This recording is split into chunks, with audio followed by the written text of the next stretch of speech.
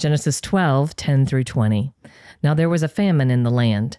So Abram went down to Egypt to sojourn there, for the famine was severe in the land. When he was about to enter Egypt, he said to Sarai, his wife, I know that you are a woman beautiful in appearance, and when the Egyptians see you, they will say, this is his wife. Then they will kill me, but that you live. Say you are my sister, that it may go well with me because of you, and that my life may be spared for your sake. When Abram entered Egypt, the Egyptians saw that the woman was very beautiful. And when the princes of Pharaoh saw her, they praised her to Pharaoh, and the woman was taken into Pharaoh's house.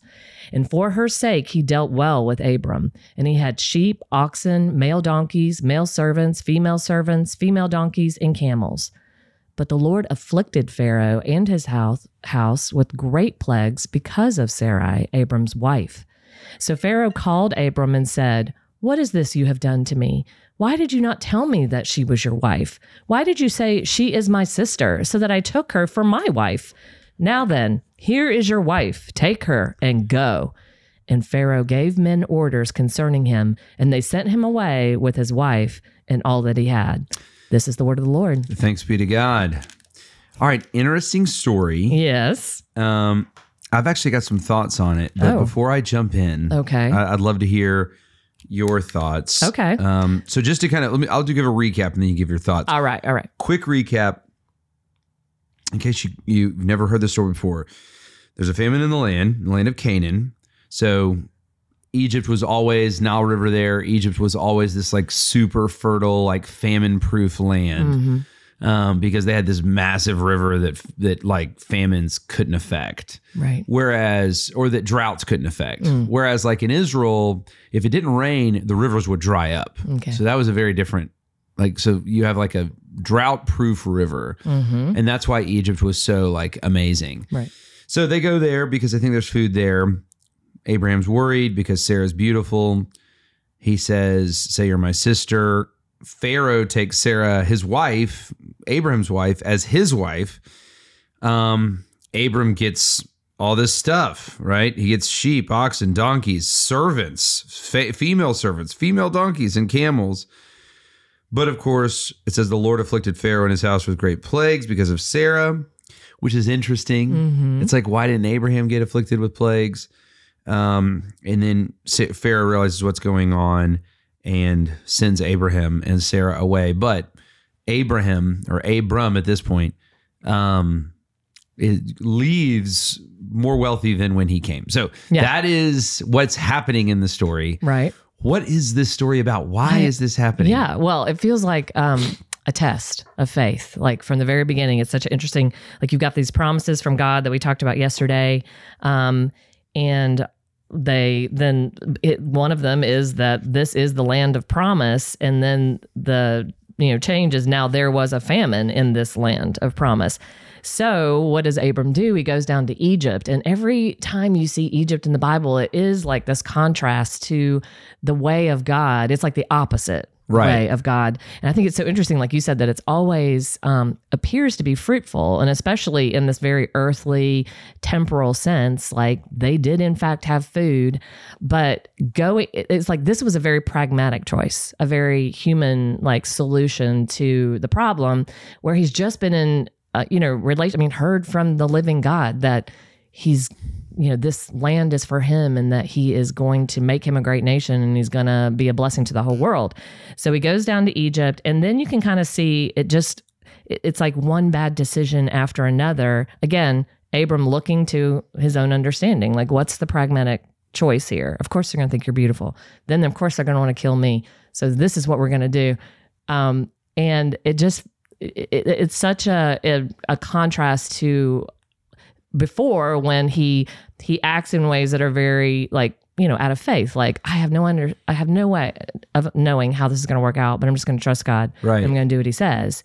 But it's like now it seems like he's willing to forego the promise of God even temporarily because of this famine, instead of going to God himself or trusting him for provision. So I was having a conversation recently about this passage of scripture and how, I'll say, a more privileged group of folks and, maybe more like minority folks or whatever would interpret it differently. It was a conversation about how like white preachers and black preachers have preached this differently. Okay. Right. And so white preachers have typically, and I'll give my comments here in a second, but like white preachers have typically, said, hey, like Abraham sinned, he was lying, he was deceiving, he shouldn't have done this. This is like, but oftentimes, and again, this is not universrsally true of white or black preachers, but the conversation was black pastors have typically taught this, commending Abram for his shrewdness. He now is in a minority situation and he figures it out. He figures out how to like fool the man, if you will. I see. Okay. I know it's kind of interesting, isn't it? It is. Now, I don't agree with that interpretation. Yeah. But I do think it's very interesting how like current context, changes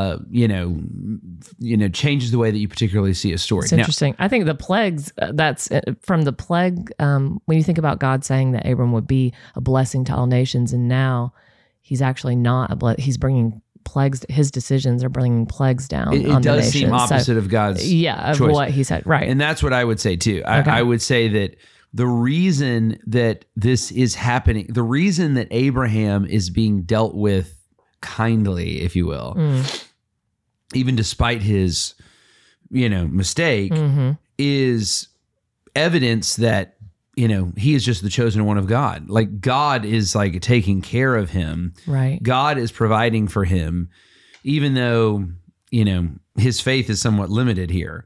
And I would say that again, like this begins several themes in the Bible. This is in a sense a foreshadowing of both the Mosaic Exodus and I would say ultimately the story of Christ, right? So Moses takes the people of, or rather, Joseph in a sense, or, Jacob or Israel, goes down into Egypt. And I think we think about the people of Israel becoming slaves in Egypt, but I actually think you should see in that the people being blessed. I mean, they go from a people of 70 to a people of millions. Right. Okay. Right. And so God blesses them in the land of Goshen. Now, in the end, there's hardship, right? Right. But God brings the greater hardship through the deliverer Moses onto God's enemies, the people of Egypt. And I think in a sense, here we see the same kind of thing.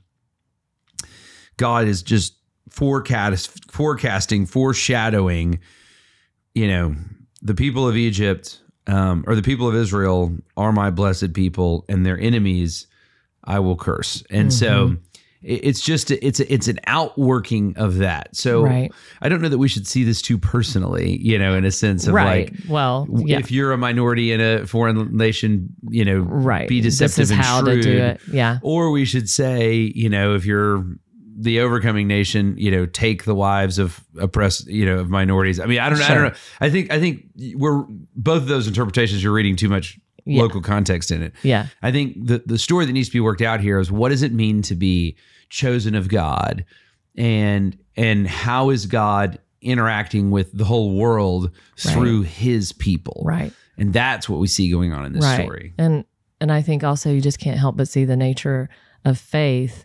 Like, it is kind of interesting with the words that Abram was saying and how the story plays out. It does, like, it makes you think of Jesus, like leaving his home for a land of famine on only the trusting the promises of the Father, not caring about his own life, but willing to lay it down. It's like, this isn't like so much like, oh, you can, but there are like hints of what had to happen for salvation, as opposed to like how we struggle as human beings with this whole idea of trusting the Father and his promises. Yeah. And it's interesting. That's a good word. For Jennifer McClish, I'm Jason Dees. Thanks for listening to Our Daily Rhythm. I'm Jason Dees, one of the pastors of Christ Covenant, and Our Daily Rhythm is a ministry of our church designed to help you more faithfully and effectively meditate on God's Word. If you ever have a question for us about one of our Bible readings or one of your own Bible readings, please don't hesitate to text us at 404-465-1737. Again, that's 404-465-1737, or email me directly at jason@christcovenant.com. We'll meet you again tomorrow for our Daily Rhythm.